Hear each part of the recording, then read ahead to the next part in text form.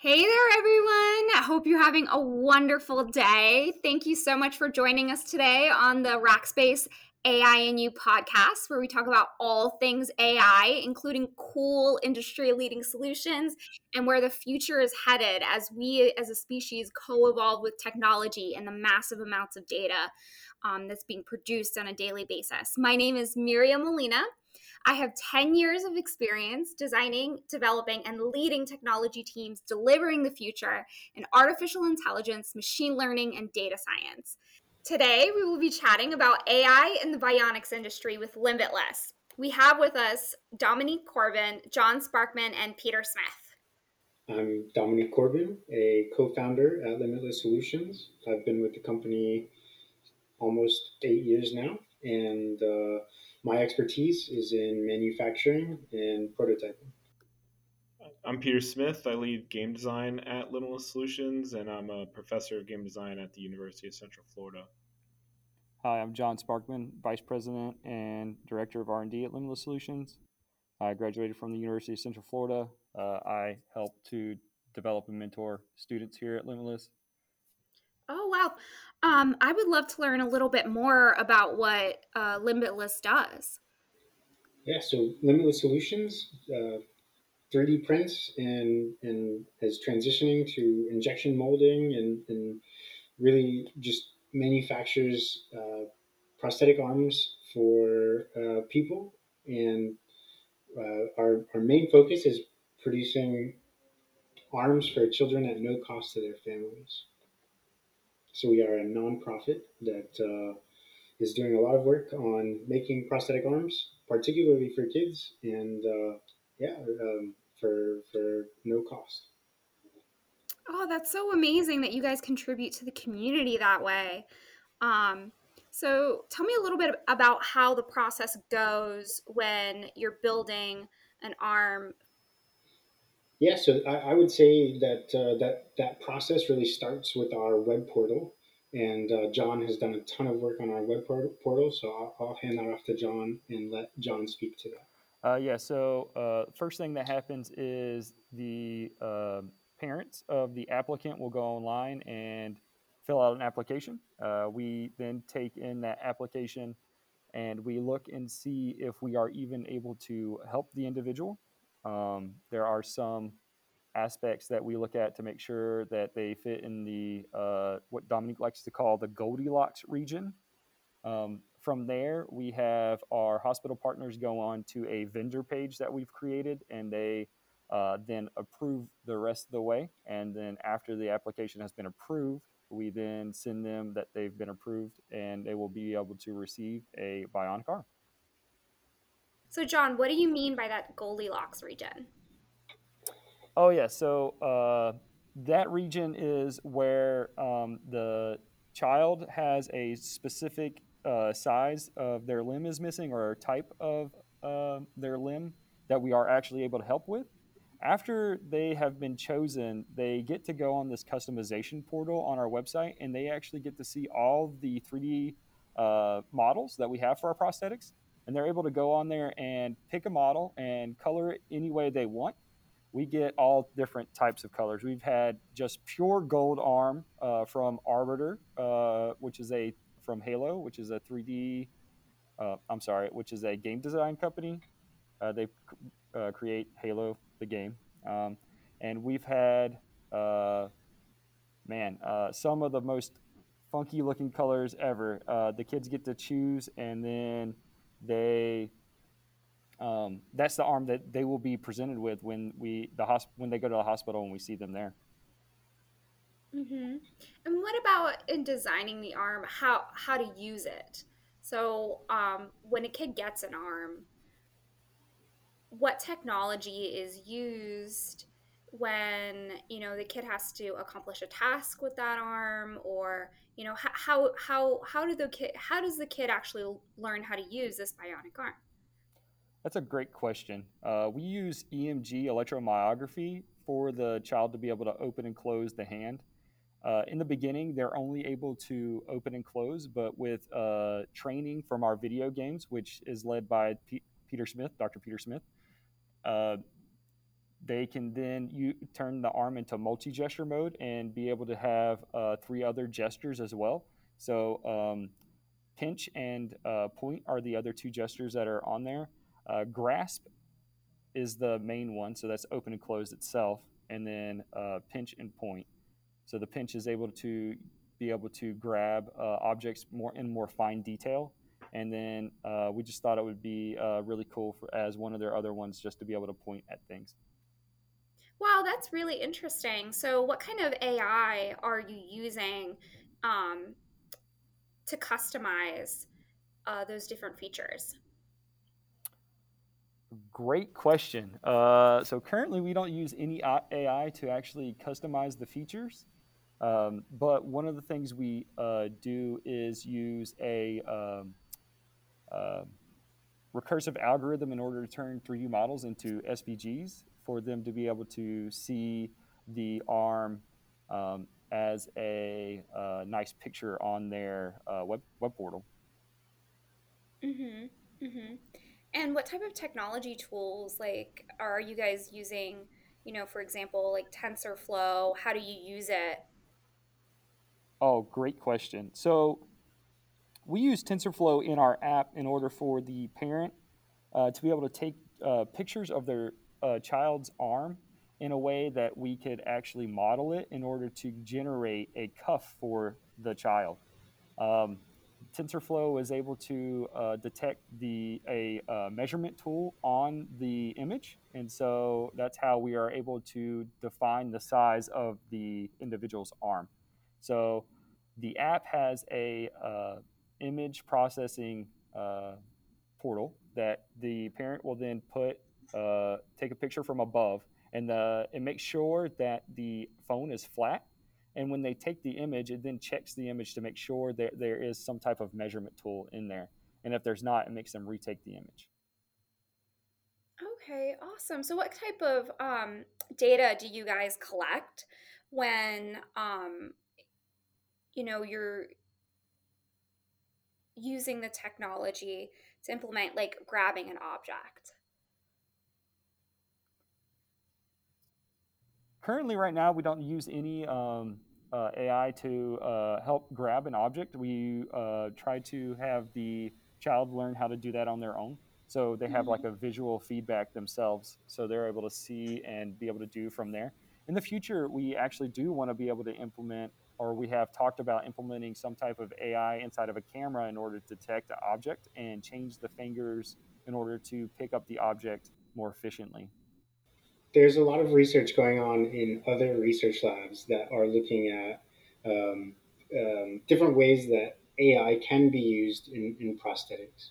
And a lot of labs across the country look at how they can use AI for object detection, or how they can use AI for intelligent approaches of an arm to interface with the world around them. So there's a use case where a user for a prosthetic arm may want to pick up irregularly shaped objects and use kind of the same control schema as they approach an object to grab that object regardless of what that object is.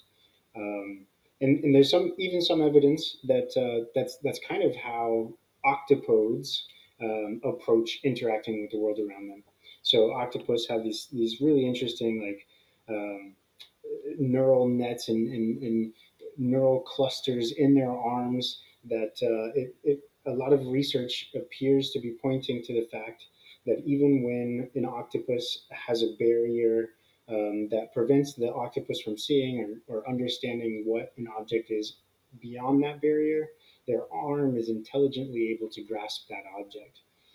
And there's tons of research that's going into that, even for prosthetics. And we've seen that with cameras, and we've seen that with extra sensor input. But currently, for our arm and our aesthetic and the way that our arm works and processes information, we have not chosen to pursue that as something that we do. Um, but we have seen that there's opportunities to use AI for interfacing between the arm and the person. So rather than kind of using the AI to interface between the arm and the environment, we definitely have seen a couple of approaches that we can use, you know, complex computer systems and complex decision making processes, which we know as artificial intelligence, to kind of facilitate the user interfacing with the prosthetic. One of those areas, one of those avenues, as John has mentioned, was using TensorFlow, using kind of an intelligent system to help us identify the presence of our user's little arm, as a lot of our users like to call their vestigial limb, their nub. And when we take these photos, which we will then use for photogrammetry or to model their arm for when we're making a socket or making a comfortable part of our prosthetic that the user will fit into, we need those photos to be in pretty particular orientations, to be in the right distance, and to have some object in that photo that we know a proper dimension off of, that we can derive dimensions off of later. So all of those things, TensorFlow is really good at being trained on identifying when those things are in the right, when they're in the field of view, when they're in the right orientation. And so the TensorFlow portion of our application really aids the parent and the users in that data capture experience.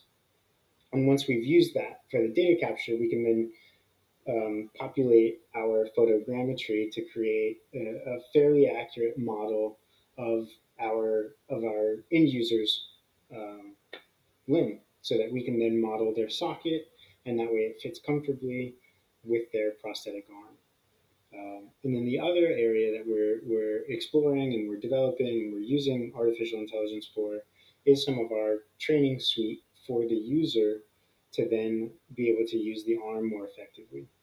So, as John mentioned just a few minutes ago, right now the user is given a prosthetic arm that has very minimal kind of basic functionality. John spoke to the fact that we use a technology that's called electromyography, EMG, that looks at the muscle's voltage, looks at the muscle's activity, and it can be any targeted muscle. So, like I like to call the Goldilocks region, if a user is kind of missing, if a user is kind of missing just their fingers, that's not really an appropriate area that we can apply our technology. So, just kind of finger replacement doesn't give us a lot of room to pack all of our motors and motor controllers and circuitry and batteries and sensors. So there's some minimal amount that has to be missing from a recipient in order for us to really effectively help them. And then there's also a limit as to how much can be missing as well. So um, if they're missing kind of mid bicep or above, mid bicep is known as transhumeral. So that bone is your humerus, and transhumeral means that you're missing in the middle of that humeral bone, and above that, when you're starting to miss shoulder, if there's not really a lot to hold on to or grip onto for that upper arm region, it becomes more uncomfortable, or there's a lot of complications that come from that. And then if you're missing shoulder, then there aren't really directed muscle groups that we can target that don't interfere. So that's what we refer to as that Goldilocks region. So really mid forearm to mid bicep is kind of that perfect region where we have enough room to pack all of our electronics and motors and arm, and there's still enough to really hold on to and integrate to. And then, like I said, we use EMG technology to measure the muscle voltage of any targeted muscle. So, in the case that it's transradial, in the case that it's mid forearm, we would target muscles that still existed in that forearm.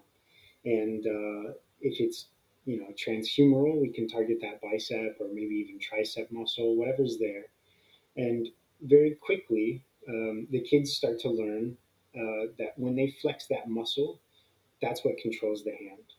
And we want to create this, and we do create this relationship that the kids understand that when that muscle activates and when they move that muscle, the hand reacts. And anytime you kind of like um, change that relationship or um, break those rules, the user really quickly learns that that piece is no longer a part of them.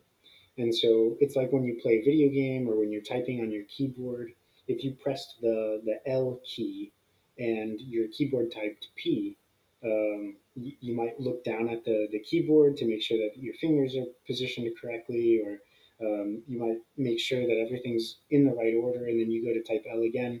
If it then types U, that relationship is broken, that trust is broken, and then you start to question what's wrong. And we want to remove that like what is wrong question from from that relationship between our user and our device.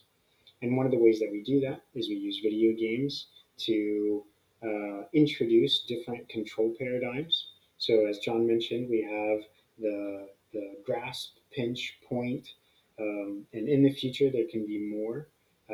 We are still in these introductory beginning stages, proof of concept with these more complex control paradigms. And we also know that there can be a lot of human tax and human fatigue in exhaustively testing these different control paradigms. And so I'd love to have Peter talk a little bit about what we're doing with the video games and how we're avoiding that user exhaustion through some of those things that we're doing with the video games. Okay, so yeah, so we make video games to try to teach the kids how to use the arm. And one of the things that we do, we start out with um, we have a couple different games. We have one that is called Magical Savior of Friends, or we've been calling it Limitless Adventure more recently, which might be a more on brand title. But anyway, in that game, you're kind of a gnome and you're freeing the frogs from a bunch of snakes. And the game's designed around the idea that you're going to use kind of elemental powers to do that. So if you do a small flex, you'll shoot a small attack, and if you do a medium flex, you do kind of this like shotgun blast attack, and then if you do a large flex, you can shoot a lightning bolt like all the way across the screen. And as you learn how to do those flexes and play through the game, you play the whole game. You are now able to hit those 3 levels that John mentioned, and you level up in the game, and then you also level up in the arm, and that's when we unlock the multi-gestural support in the arms. In the games, we like to do things like allow the kids to pick different colors for the characters, so the gnomes can have blue hats and yellow hats and things like that. In some of our other games, you can actually pick the character that you are and change them out. And we want to be able to like create that context for them, so when we talk to them and say, hey, do the little attack, and that's what's going to make your hand like open and close, and do the large attack, and that's going to point, and do that medium attack, and that'll do that pinch motion. And it gives us a way to like actually communicate with the participant. It's a pretty interesting way to teach them how to do it. I think that a lot of times with prosthetics, they'll take like someone who is like has an amputation. They might take them and say, do the thing you used to do to point, and then they will point, and you can kind of read that and make that the input that you would get to do point in the arm.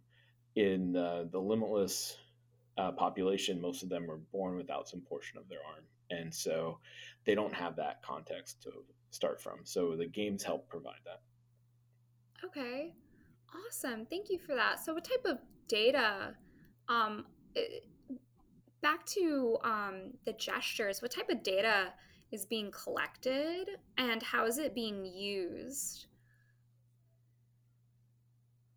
Yeah, so to start with, we have to do a calibration process where we ask the player to kind of like not flex their muscle for a while. We read that and see if there's any kind of noise coming in on the line, and so we set anything that's showing up when they're at rest. Anything below that will just not show up. We set the low calibration above that. And then we ask them to flex, and wherever that goes, we put that as like the high side of the calibration. And then the game is played in that the percentage of flex that they can do. So we end up with like an analog signal between 0% and 100%. And so they can then flex at 5% or 50% or 75%, and that can be different inputs. The ability to kind of control that right now, I would be weary of doing more than maybe like 5 gestures, and we're currently going at 3. So, but we could do combinations too, where it's like a little and a big flex combining or something like that. But that's how we read in the information, that kind of between 0 and 100% flex, and it'll be different for each person. Okay. Are you guys using ML agent, machine learning agents at all? Well, in the game, on the game side of things, we did some experiments with the Unity ML agents. So all our games are made using Unity, which is a game engine, and they have a product that is allows you to run an ML agent in their game. So we built an agent that could run. We have a game called Limitless Runner, and that one is an endless runner, and the kids can play that for as long as they want. And then there's some challenge modes where they jump through hoops, like there's literally like hoops on the track, and they try to jump small, medium, and large. And a small flex would jump through like a low hoop, and a large flex would jump through a high hoop, right? So they're able to kind of run down this track and jump through the hoops. The ML agent, what we thought would happen is we'd be able to have the ML agent run and tell us how much the person should flex to get through each hoop perfectly, and then say like, this is the flex percentages for each jump, and where they should be, and if they're not quite there, we'll figure out how to get them there.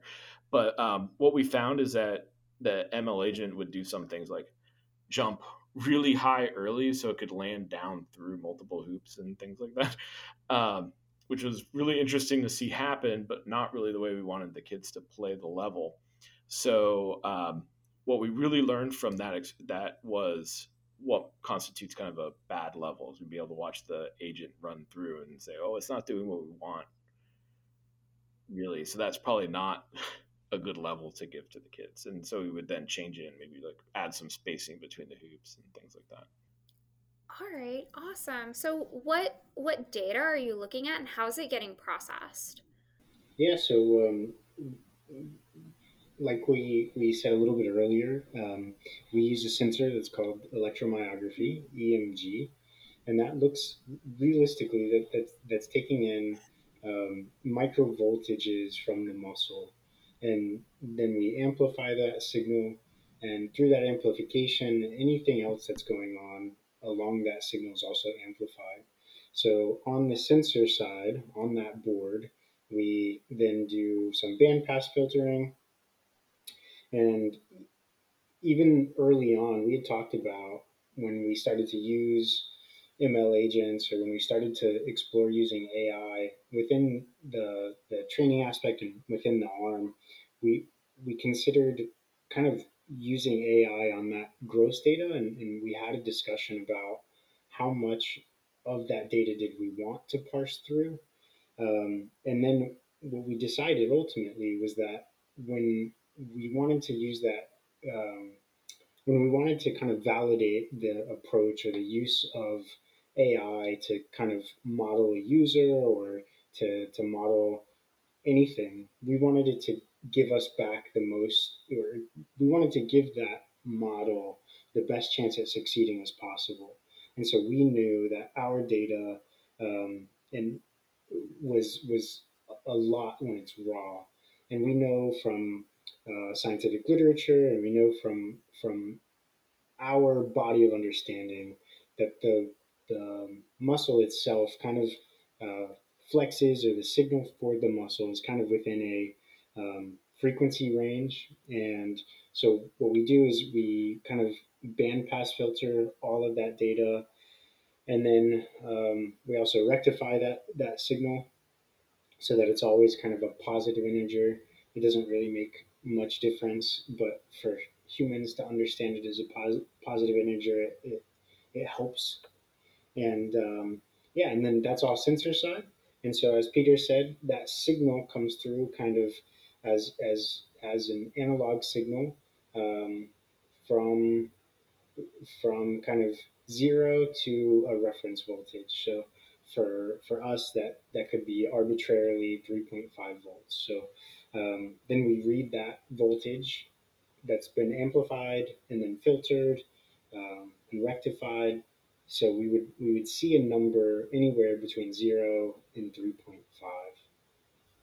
Then, as Peter said in the video game, from that number anywhere between 0 and 3.5, the noise level may be at 12, 12.72 something.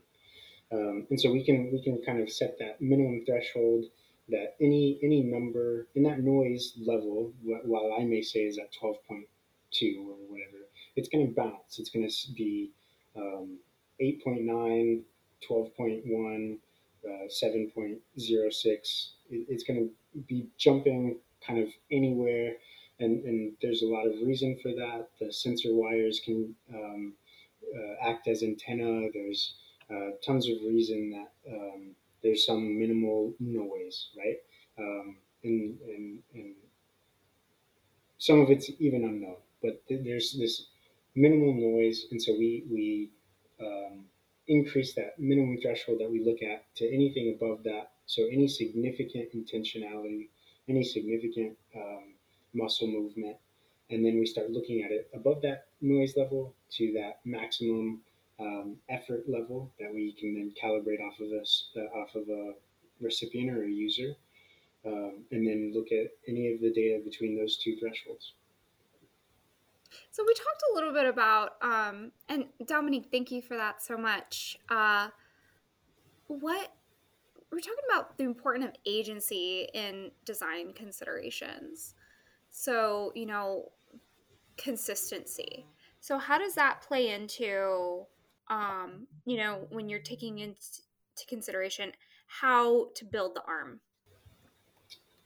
Yeah, so this that's a great question. A lot of times we focus a lot on the technical side.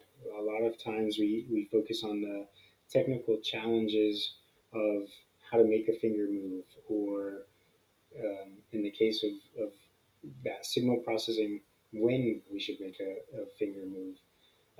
But as you said, some of that um, personal agency, giving them not only the agency over what their device looks like, giving them the agency over kind of what colors to choose, having them participate in some of that design makes them feel that once they've received the arm, it's already a part of them. There's already a relationship there.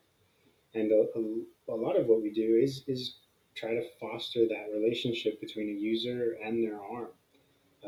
And kind of to speak back to that octopus relationship, um, that octopus's arm is a part of that octopus.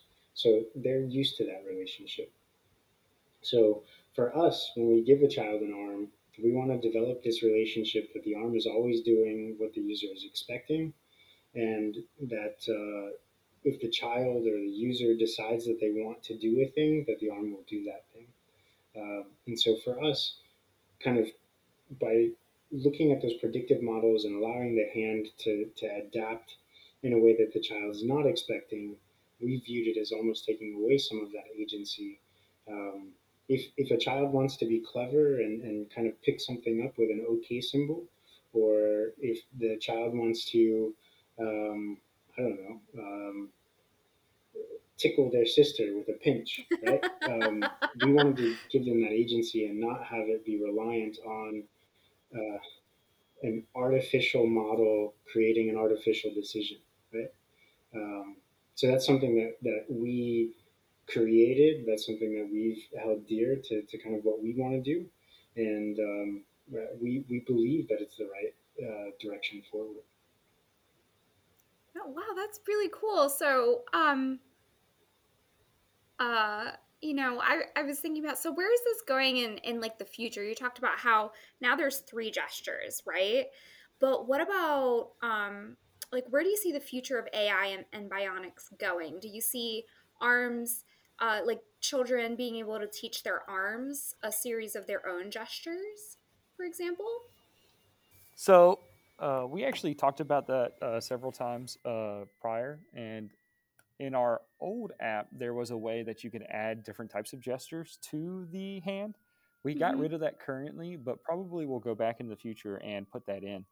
And it was you could go through a list of fingers, and you could pick which finger you wanted to be in that to do this thing while you did this gesture, and it would do that. We probably will unleash that feature in the adult side. I think we're still going to be cautious on the child side of doing that much uh, uh, integration. So how do you see the future of bionics evolving? Well, I think that there's a short term and a long term. I think that uh, fortunately, at long term, I hope that we don't have a business. I hope that long term advances in um, biology and being able to regrow limbs or being able to graft these lab grown limbs will kind of put us in the way of the dinosaur. I hope that eventually um, humans will using technology will go beyond the need for having um, our devices. Now, that being said, will technology on the mechatronic side grow to the point that while you may not need a mechatronic arm, you may want or desire a mechatronic arm? That's possible. That exists. I think that as technology improves, as we solve some of the problems of that control paradigm, as we solve some of the issues of understanding human intentionality and desire on that kind of neurophysical, neurochemical level, um, I think that yeah, we can have perfect integration of mechatronic arms or mechatronic prostheses on the human, and then science fiction is the limit, right? We look towards science fiction as that inspiration. Um, but I think near term technology. I think that always creating a device that's lighter, faster, stronger, longer lasting. I think those incremental improvements there will make major dividends on the other side. So, um, yeah, I think the lighter the device is, the more people you can give it to, the longer they can wear it without fatigue or discomfort. The longer the battery lasts, the less frustrating or embarrassing moments people run into when their battery is drained, um, metaphorically as well as physically. And then, yeah, stronger. No one likes to have fingers broken, whether that's a prosthetic arm that doesn't give you a pain feedback loop or whether it's a biological arm that does. having a broken finger is a disappointment and is troublesome. So having them stronger, more resilient, faster, and yeah, the more that we can leverage technology to minimize the pinch points of use, I think the more a person can rely on that device and be more comfortably integrated into that device. That's a lot to think about. Okay, so if you could solve any problem in the world, what would it be? Yeah, so I've been thinking about this since you know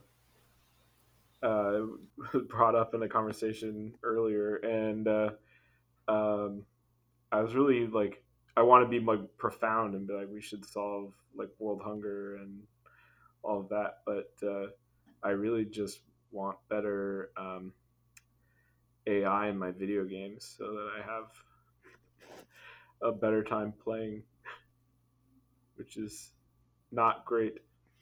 Like, what would you want to actually see it do? What experiences would you change? Yeah, so I think just for more richer and interesting narratives and the ability to have like AIs that you can actually interact with and have experiences and relationships with versus just learn the rules of how this AI character is going to behave and then just try to figure out how to beat it. Okay. So, would you have AI building its own narrative right now? Yeah, or be able to participate in the narrative in a way that is like more realistic, right? So you could just maybe have an AI where you could give it its motivations and its like topic and background information, and then it would be able to generate what it felt like talking about. That's really interesting. So, do you think what type of data do you think we'd have to have access to actually be able to carry that out? Do you think on the user side, maybe we'd have to collect information about the user to teach the program, like, hey, this user needs this level of complexity. Yeah, I think you would need to be able to do that. You'd also have to have an AI that really understood how conversations go and like what um, are relevant topics and how to actually like string together a sentence maybe more coherently than I'm doing right now, even. Right? I don't know, Peter. It kind of sounds like an AI is taking over a little bit. Should I be scared? Is this Peter Smith I'm talking to right now? Yeah.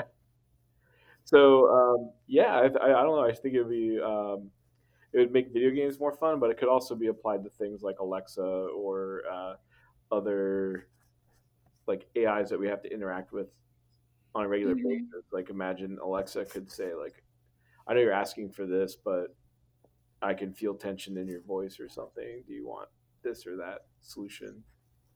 Do you need help even? That would actually be a very interesting problem to solve because they have like sentiment analysis right now, right? So if you could teach Alexa to recognize tension as stress and then offer like a candle, um, based on previous purchase history, or like maybe, I don't know, some people like cake when they're stressed. That would be very interesting relationship to flesh out the different responses to stress that people have. It'd be interesting if you had a bad day at work and then Alexa just had a cake delivered to your home. Oh my goodness, I'd have a puppy. Like, I would love a rent a puppy service on a day that I'm like stressed. Just send me a puppy to play with for an hour. Like, I'll be so happy afterwards. Okay, John, your turn. So, if you could solve any problem in the world, what would it be and how? Do I get future technology or do I have to work with what we have at hand? You can invent anything you want. I'm going to go back to Dominique's interesting point earlier in this podcast that I would really like to just get rid of prosthetics and having to rely on humans as organ donors and have a AI that would be able to take in, let's say, someone's blood cells or something else, and just print the completed arm or completed organ that the person had need. Can I change my answer or? But I really like your Alexa just giving me kale chips instead of Doritos. I know you were stressed, John, but you really need to go with the kale today. I would not want to hear Alexa tell me that. I'm so afraid that like with these AI, like I don't know, assistants, especially when it's like I want an AI that will make me happy. I'm so afraid that the AI will determine that like with increased suffering, you will appreciate the lack of suffering more. So you are actually going to have to like exercise 20 hours a day and eat salad, and it's actually going to make you miserable. And then like after that, be like, but aren't you happier now? And that's what I'm afraid of, right? It's like I don't know. I'm afraid that what the machine views or learns makes a person happy isn't happiness.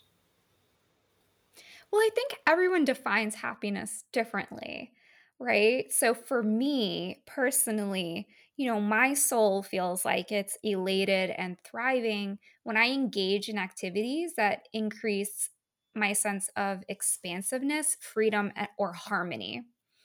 And salad and 20 hours of exercise a day to me sounds like so much fun. Um, I would love to not make that salad, but I would love to spend 20 hours a day, like hiking or surfing or, being outside and moving my body. And then like something is bringing me a salad every 3 hours as I'm burning the calories. Like that sounds like heaven to me. That's great. And then what happens when it turns out that your neighbor's Alexa is bringing them a puppy and you didn't get the puppy? You had to go on that 8 hour hike. Then I can go get myself a puppy. And No, it's okay. see, then I would hate Alexa. I'd be like so mad. What? Yeah, no, I couldn't. I don't know. I don't know. This is complicated. Because you were mad, Dominique, it gave you the puppy the next time. Maybe we could just like instruct the AI to bring me a puppy. Why does it have to figure it out? Like maybe I can just make it easy. Like, Alexa, a puppy would make me happy. Next time I'm stressed, bring me a puppy. I'm sorry, puppy deliveries are not in your area.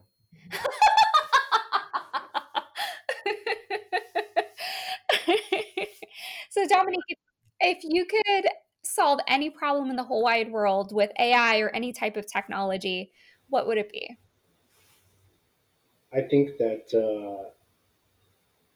the biggest problem uh, humans have as a species is a lack of self understanding.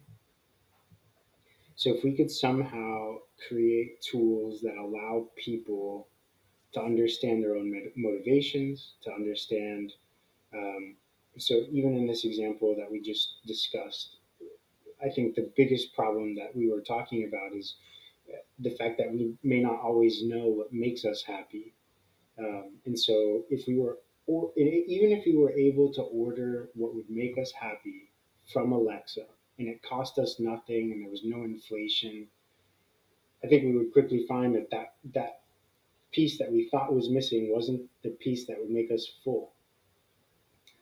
And so I think that if we could solve that problem, knowing what makes us fulfilled, knowing what makes us complete, and being able to kind of realize that or actualize that, I think that would be the greatest achievement in society. So, what do you think we would need to build or data that we would have to collect to be able to get there? I would actually also say that I think it would be the most detrimental technology. I think that it is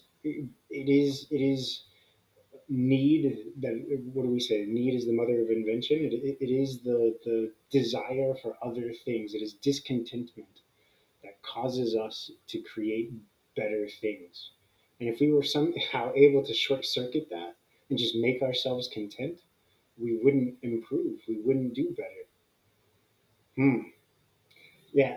What would we need? I think honestly, the quickest way is just to like figure out. Oh, it's actually like norepinephrine, 40%, 20% serotonin, and top it off with a bit of dopamine, and just direct inject into your brain, and there you go. You're good, dude.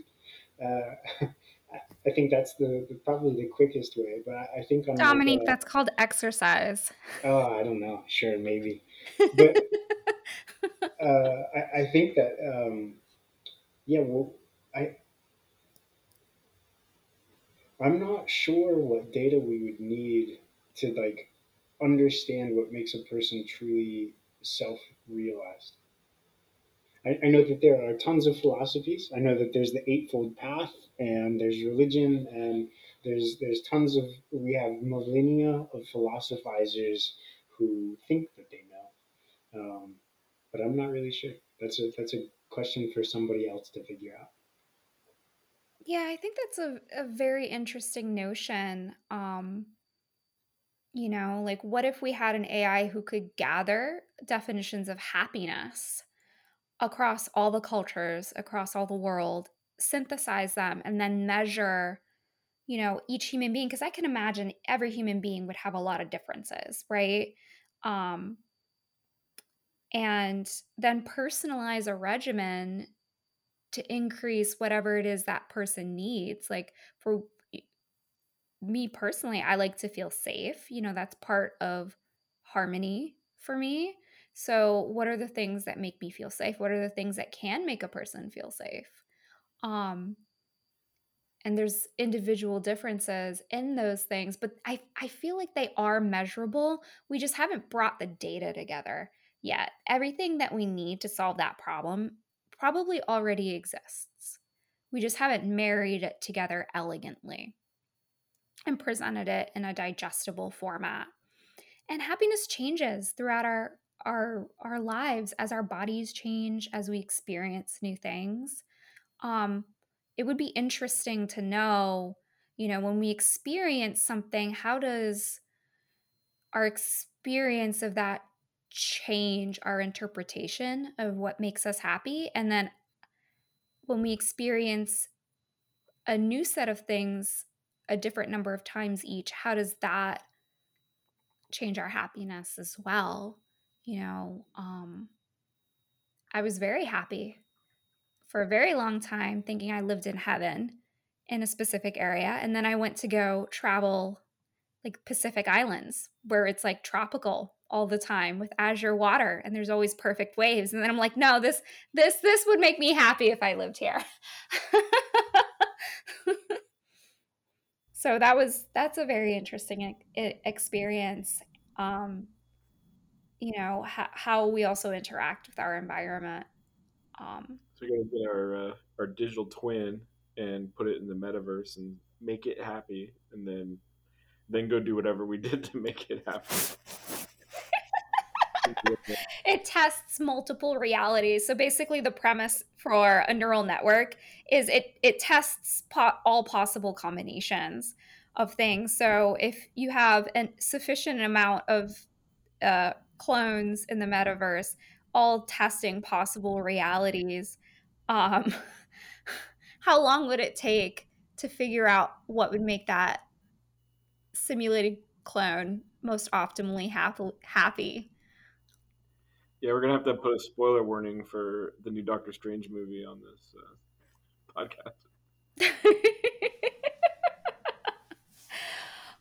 Well, thank you guys so much for joining me today. I really enjoyed hearing about all the wonderful things you're doing at Limbalist Solutions. And, for anyone who hasn't seen the awesome video of Limbalist Solutions providing an Iron Man arm by Robert Downey Jr. to a kid, it's on YouTube. Please go check it out.